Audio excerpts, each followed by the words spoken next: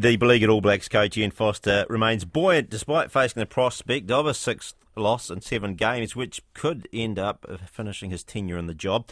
Foster's made 4 changes to his starting 15 for Sunday's second test against the Springboks at Ellis Park, including bringing in Richie Mo'unga at first 5 ahead of Beauden Barrett.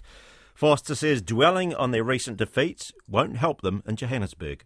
I know everyone keeps putting those stats up, but we're not in that space really. You look at the championship we're currently in, where we've dropped the first one and we've just got to make sure we grow and take our opportunities. You know, it's no good us lingering on the past. Our goal is to improve.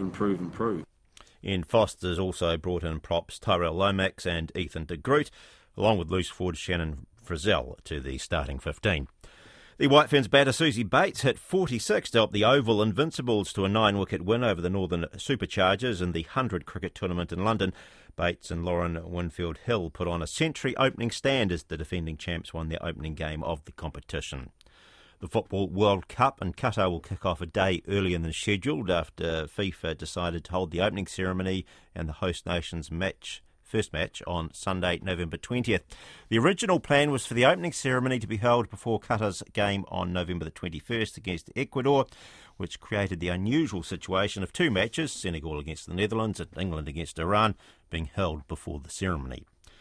And the NBA will honour late 11-time champion Bill Russell by retiring his jersey number 6 across the league. Boston Celtics legend Russell died at the age of 88 last month.